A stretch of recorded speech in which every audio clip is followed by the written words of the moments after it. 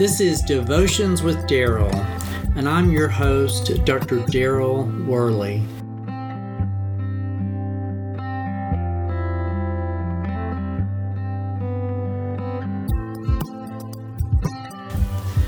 Most of us have stories of how other Christians have wounded us or others we love.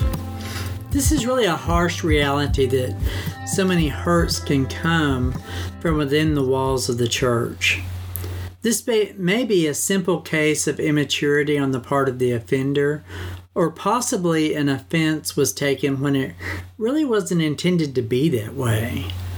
But there are definitely cases of sheer evil from within the congregation, where an individual stirs up trouble, violates trust, and brings about great turmoil to the bride of Christ.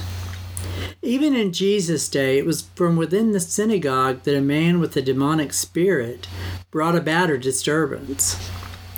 The harsh reality is that there are dangerous people within the church.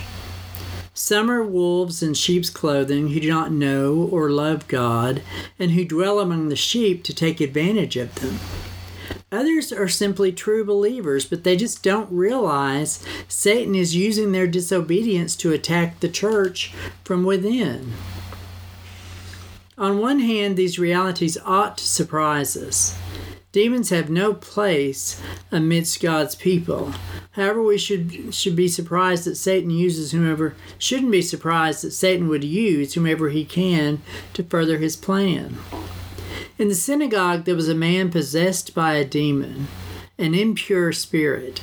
He cried out at the top of his voice, "Go away! What do you want with us, Jesus of Nazareth? Have you come to destroy us?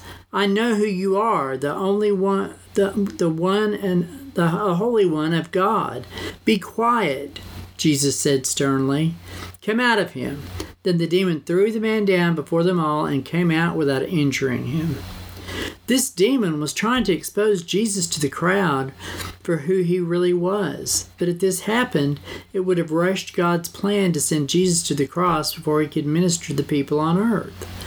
The evil one is a cunning foe, and if he can keep us fighting among ourselves and wounding one another, he can actually distract us from our purpose. Though we can't control the actions of others, we can be on guard and prepare to shield against the fiery darts that the evil ones will throw our way. Too often we attack one another while our true adversary watches with delight. Let us be men and women of wisdom and mercy as we navigate the stormy relational waters. Let us remember that without the grace of God, we would be the problem child.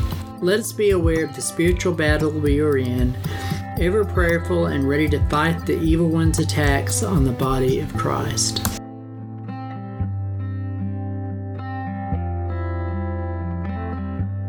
Until next time, this is Dr. Daryl Worley praying that you have a day filled with the richest blessings of God.